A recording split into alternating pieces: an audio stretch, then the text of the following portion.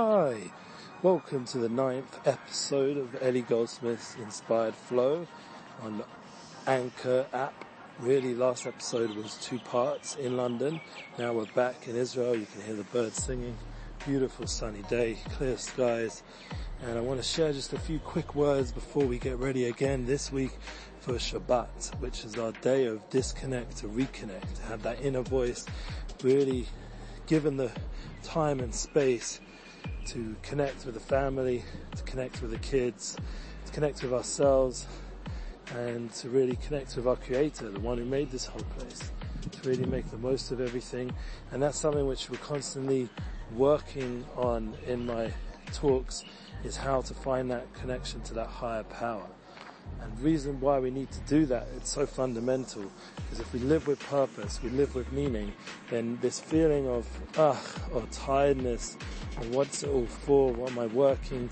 And personally, this is very relevant because in the new week is when I'm starting all my new jobs for a few different things in clothing, customer service, and social media, alongside helping a tour manager for a group of rabbis and other things, interesting projects which I'm going to be going ahead with.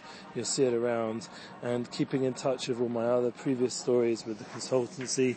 And like I said, you're always welcome to contact me for direct consultants.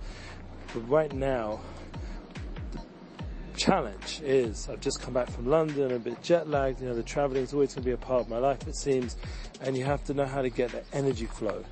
And that energy flow comes with doing good things. It comes with getting out there. It comes with not allowing ourselves to just get stuck in any feelings of tiredness or lack of focus or will. So we're constantly reigniting that energizing power. And that power comes obviously from the overall energy that's in everything around us. The energy in the food, the energy in the sun, the energy in the trees, the energy in the world, the energy in our love, the energy in our emotions, the energy in our thoughts. There's so much energy going, and the key is to be able to tap into it in a way which energizes you rather than diffuses you. A lot of people are feeling very washed out, burnt out, depressed, all these horrible things, and they're real feelings, and sometimes they're medical, sometimes they're psychological, sometimes they just are. But the bottom line is, like, who wants to stay there? So if you have the ability to generate that energy and generate that motivation, do it.